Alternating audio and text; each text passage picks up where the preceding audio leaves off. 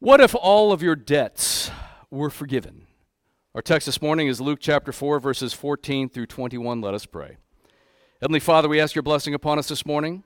We pray that you would move among us by the power of your Spirit, upon the preacher and the hearer alike, that one might preach accurately and that all might hear accurately, that we might not simply be hearers of your word, but also doers. For we pray this in Jesus' name. Amen. My family and I were driving up the 99 freeway in the San Joaquin Valley in California when we hit a thick wall of what's known as Thule fog. The fog was so thick that we could barely see the road and the gloaming brake lights of the vehicle in front of us. On it went, and we dropped our speed to a crawl, and then suddenly the road ahead was revealed. Epiphany means to reveal. And the Epiphany season tracks the various revealings of the Christ in the Gospels, and this morning's text shows us the Epiphany of Jubilee. The Epiphany of Jubilee. We'll see in Luke's Gospel this morning the Epiphany of the man and the Epiphany of the mission. So first of all, we'll see the Epiphany of the man. Go and open up your Bibles. Luke chapter 4, we're going to begin in verse 14. Luke chapter 4, beginning in verse 14. And it says there, "And Jesus returned in the power of the Spirit to Galilee, and a report about him went through all the surrounding country." Now, what's happened by this point in time? This coalesces with what we looked at in the weeks before this. Jesus would have been down at the Jordan River. He would have been baptized. He would have been baptized by John. The Father's voice came from heaven. The Spirit came down as a dove. Jesus would have gone out into the wilderness, and he would have taken on Satan and defeated him in the wilderness, in his temptation of the wilderness. And after this, sometime in this time frame, as he's coming forth from coming out of the wilderness, he would have gone to the wedding feast of Cana that we saw last week. But in Luke's account, we see the emphasis on Jesus' temptation in the wilderness. Verse 13, right before our text this morning, it says, "And when the devil had ended every temptation, he departed from him until an opportune time." Jesus went into the wilderness after his baptism. Jesus was in the wilderness with wild beasts for 40 days and 40 nights. He didn't eat any food during that time. He would have been emaciated and on the point of starvation, for he was truly a man and truly God at the same time. Satan appears to have come to him at various times, but then puts in a full court press at the end with various temptations and trials, and Jesus stands firm through all of them and defeats Satan, giving him a beat down like a cheap snare drum. And so now we pick up the story. Jesus is coming back into Galilee. Jesus, the God-man, came and returned in the power of the Spirit to Galilee. And I want to say this, friends. Ever since Jesus' resurrection and ascension, he sent forth the Holy Spirit on the day of Pentecost.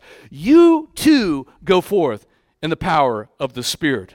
Ephesians chapter 3, verse 16, the Apostle Paul says, "That according to the riches of his glory, he may grant you to be strengthened with power through his Spirit in your inner being." That's who you and I are. As Christians, we have the power of the Spirit coursing through our lives. The Spirit is not some sort of force, inanimate. The Spirit is the third person of the triune God. In 2 Timothy chapter 1, verse 6, written to a pastor and yet having a broader application to the people of God, the Apostle Paul says, "For this reason I remind you to fan into a flame the gift of God, which is in you through the laying on of my hands. The God has given us a spirit not of fear, but of power and love and self-control." By implication, I believe you, the people of God, sitting under those who've been set aside for the preaching of the word, we are all priests of the living God. We have the Holy Spirit of God. We go forth in power, in the power of the Spirit in our age. So Jesus returned in the power of the Spirit to Galilee, and there's a report circulating all around about him. What is this report about? Well, Jesus is beginning his ministry. He's speaking with powerful words. He's doing powerful acts. When he was baptized and publicly acclaimed as Messiah by John, and he began to minister. John said, "Behold the Lamb of God that takes away the sins of the world." And so in verse 15 it says, "And he taught in their synagogues, being glorified by all." Here, this mysterious rabbi coming forth from Galilee. Galilee in the first century is a region that the very edge of where Jews are living at this time. They're mostly down in Judea, but they're starting to recolonize this region of Galilee that had been depopulated through the exiles. By this point in time, it's about half Jewish, but there's still lots of Greek speakers that are there. There's all kinds of Gentiles up in that region. It's considered the hinterlands. It's sort of like hillbilly country. And this rabbi comes forth from there. He's teaching in their synagogues. He's being glorified by all. He was glorified by all. That verb there is doxazo. That's where we get our word doxology from. Doxa means glory. He was glorified and honored by all around the region of Galilee. And then verse 16. And he came to Nazareth, where he had been brought up. And as was his custom, he went to the synagogue on the Sabbath day. And he stood up to read. And the scroll of the prophet Isaiah was given to him. He unrolled the scroll and found the place where it is written. Now imagine the scene. 30-year-old Jesus returning back to Nazareth. He'd not been gone that long, maybe a couple of months or so. He comes back, the hometown boy, to Nazareth. Nazareth is a small town. It's not necessarily inconsequential. It lies on major trade routes. It's only a few miles from Sephora, where one of the sons of Herod has his kingdom and his capital. Likely Jesus and perhaps his father had worked there in building the capital buildings. He might have built the palace for the king. Nazareth has a population in the first century of about 500 people, so it is a small town. It's about half Jewish. It's about half Gentile. Jesus would have spoken Greek, the trade language of the day, just like we speak English all over the world. Jesus would have spoken Aramaic, which was the language that the people of God had spoken when they'd been in exile for centuries. Jesus would have likely spoken Hebrew. He would have learned it in the synagogue in this little town of Nazareth. And at 30 years old, he returns to his hometown.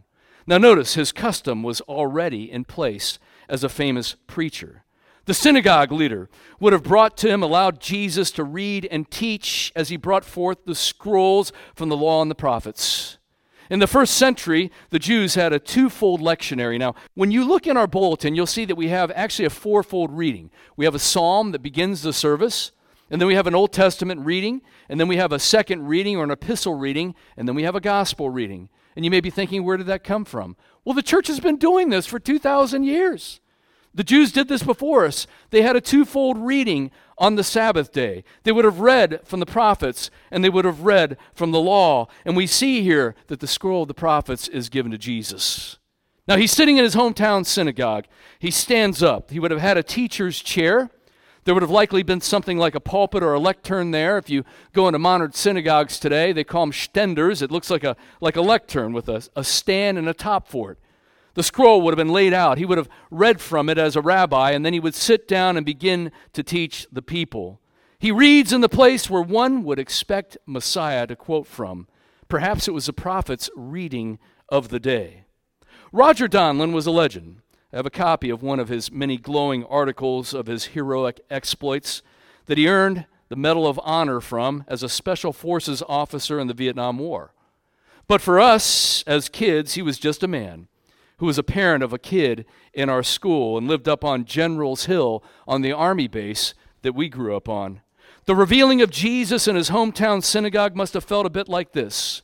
The stories of his great exploits were swirling through Galilee, and suddenly here he was, the local carpenter. He couldn't be Messiah, could he? Now we've seen so far the epiphany of the man. Now let us take a look at the epiphany of the mission. The epiphany of the mission. Let's go on to verse 18. So Jesus here has the scroll of Isaiah before him. He begins to read from it. The Spirit of the Lord is upon me, because he has anointed me to proclaim good news to the poor. He has sent me to proclaim liberty to the captives, and the recovering of sight to the blind, and to set at liberty those who are oppressed, to proclaim the year of the Lord's favor. The text. It's all read in a way that the person who's reading it seems to be speaking about themselves. Notice what Jesus reads here in Isaiah. The Spirit of the Lord is upon me. He has anointed me to preach the good news, to proclaim the good news. By the way, that verb there is euangelizo. That's drawn from euangelion. Again, euangelion means the good news, the gospel, the royal proclamation of the coming of the King to set all things right. He has anointed me to preach the gospel, to liberate the oppressed. He has sent me to, in the Greek here, kerusso, that means to herald and proclaim. To herald and proclaim what? The year of the Lord's favor. The year of the Lord's favor. I want to focus in on that for a second there. The year of the Lord's favor. Bible scholars all through the centuries have equated that with the year of Jubilee. It makes the most sense. I believe that's what Isaiah means. And remember that Jesus, as the second person of the triune God, is also the author of the text and the fulfiller of the text. He has sent me forth to proclaim the year of the Lord's favor, the year of Jubilee. What is the year of Jubilee? Kids, listen up. This is really interesting. In the Jewish calendar, and we try to replicate that in a traditional church like this, is that our lives revolve around the life of the church, revolve around the calendar of the Word of God, revolve around the life of Jesus. What we're trying to do here is intentionally what the people of God have always done. You're going to have a calendar one way or the other. Is your calendar going to have as its most important events things like July 4th and Labor Day, or is it going to be Christmas? Is it going to be Easter? And so, they had a calendar too in the Old Testament. They had a calendar for the week. They had a calendar for the year. Every seventh year was a Sabbath year. You did not go out and harvest your crops in the seventh year. You let your fields go fallow. In the seventh year, you set free all of your indentured servants. You see, in the ancient world of Israel, if you became destitute, you had financial difficulty, you could sell yourself or one of your family members off into indentured servitude. They would be in these contracts for as many as 7 years. That's why they did this in Puritan New England back in our own history. So you could sell yourself off. But in the seventh year, all these people were set free and the land had rest. But every 7/7, you had a super-duper Sabbath year. It was called the year of Jubilee. And here's what it says in Leviticus chapter 25 and verse 9. On the day of atonement, you shall sound the trumpet throughout all your land, and you shall consecrate the 50th year. It's after the 49th year, the 7 sevens. And proclaim liberty throughout all the land and to all its inhabitants. It shall be a jubilee for you, when each of you shall return to his property, and each shall return to his clan. The 50th year shall be a jubilee for you. In it you shall neither sow nor reap what grows itself, nor gather the grapes from the undressed vines, for it is a jubilee. It shall be holy to you. You may eat the produce of the land. Think about that for a minute. Now Israel's set up and all kinds of familial relations and lands set apart for tribes and clans and families. And over this 49-year period, people would get themselves into trouble, and so they would sell off parts of their land, or maybe all of it. Maybe some of you have been foreclosed on before. Maybe some of you have been in the painful circumstance as children where your house that you grew up in, your dad lost his job and the bank came and took the house back. It's a painful thing. People would have sold themselves into indentured servanthood. They might have sold off portions of their land. They might have sold off all their land, lost all of it. But guess what happened? 50th year, a trumpet's blown in the land, and there's a jubilee. You get it all back. Slaves go free. You get your land back again, just as though nothing had ever happened. Imagine a situation like that in our land. Mortgages burned, back taxes forgiven, student loans canceled, foreclosed property and seized property returned back to you from the bank. And guess what happened in Israel? It never happened. It never happened. There's no recorded time in the history of Israel they actually celebrated the Jubilee year. And so this thing that was supposed to be a wonderful liberation for the people of God, an amazing celebration that the people would have looked forward to, longing for freedom and liberation, never happened. So instead, it became yet more sin and breaking of God's law that piled up. So they were sent into exile. And yet here comes Jesus. In the fullness of time, Messiah comes. And Jesus comes and says, I have come to proclaim the year of the Lord's favor. Verse 20, and he rolled up the scroll and gave it back to the attendant, and he sat down, and the eyes of all in the synagogue were fixed on him. Kids, what do you think that was like? Jesus gets up, and everybody's hearing all these stories about him. By this time, they would have probably heard the story about him changing the water into the wine at the wedding feast of Cana.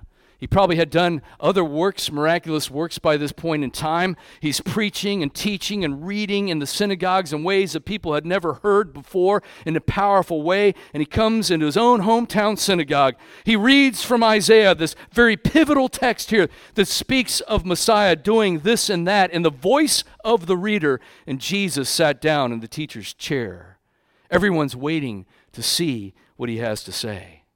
Jesus' family, relatives, childhood friends that are now grown into adults, older authority figures, acquaintances, all their eyes are fixed on Jesus. They've known Jesus all their life, but now they wonder, do they really know him? Verse 21, and he began to say to them, today the scripture has been fulfilled in your hearing. Jesus unpacked this text. He would have probably taught a little bit more on this, but he's saying this scripture, Messiah, this scripture has been fulfilled in your hearing. Whoa! This event prophesied over 700 years before Jesus arrives on the scene here reading this text in Nazareth. It's being fulfilled in your very eyesight. It's being fulfilled in the very hearing of your words. Jesus, in essence, is saying, I'm the one spoken of in this text, and I'm the one bringing and proclaiming the year of Jubilee. What's that about? What has been fulfilled? What's the Jubilee that's revealed? We see ultimately it's not about giving land back to people in Israel. It's about something way bigger than that. You've been forgiven of the greatest of debts. The Jubilee was a shadow pointing forward to this. The debt of rebellion as the sons that Adam owed to God. Death and wrath has been removed, and you stand holy and spiritually restored. You stand holy and spiritually restored, but there's more to that, brethren. You will be holy and physically restored on the last day. As Jesus is, so you shall be because of Jubilee. Can I hear an amen to that? I remember the day our home sale closed. The agent called to confirm all the details and delivered a big, fat check into our hands. No more mortgage payment, debt paid. It felt like being reborn. It was a Jubilee. The world stood condemned with a huge, unpayable debt owed to God for rebellion against God's covenant and the ingratitude of humanity that was demonstrated at the fall. But God doesn't leave us there, hanging in the dock, awaiting our sure execution of richly deserved judgment. But he sends his Son into the world to deliver Jubilee to an undeserving people. Praise his holy name. How should you be a recipient of Jubilee? How should you act as a recipient of Jubilee? With hearts filled with gratitude. Show your gratitude by pursuing God's holy ways and not going back to the ways of the world. Show your gratitude by seeking to grow, teaching and discipling your children counter to this foolish age. Show your gratitude by living in community with all the other schlubs who've received a Jubilee like you, right here at church with love, patience, and a posture of grace. Luke's gospel has shown us the epiphany of the man and the epiphany of the mission. We've seen this morning the epiphany of Jubilee. Soli Deo Gloria, to God alone be the glory. Let's pray. Heavenly Father, we thank you for the great and final Jubilee that your Son was sent forth to bring and has brought, the forgiveness of sins and the restoration of all things. We thank you for this. May you fill our hearts with joy even this day and fill our lives with the Holy Spirit that we might bring others around us into the Jubilee. For we pray these things in Jesus' name. Amen. Now you've heard from the Lord through his word. Let us respond back with our tithes, our tribute to the King.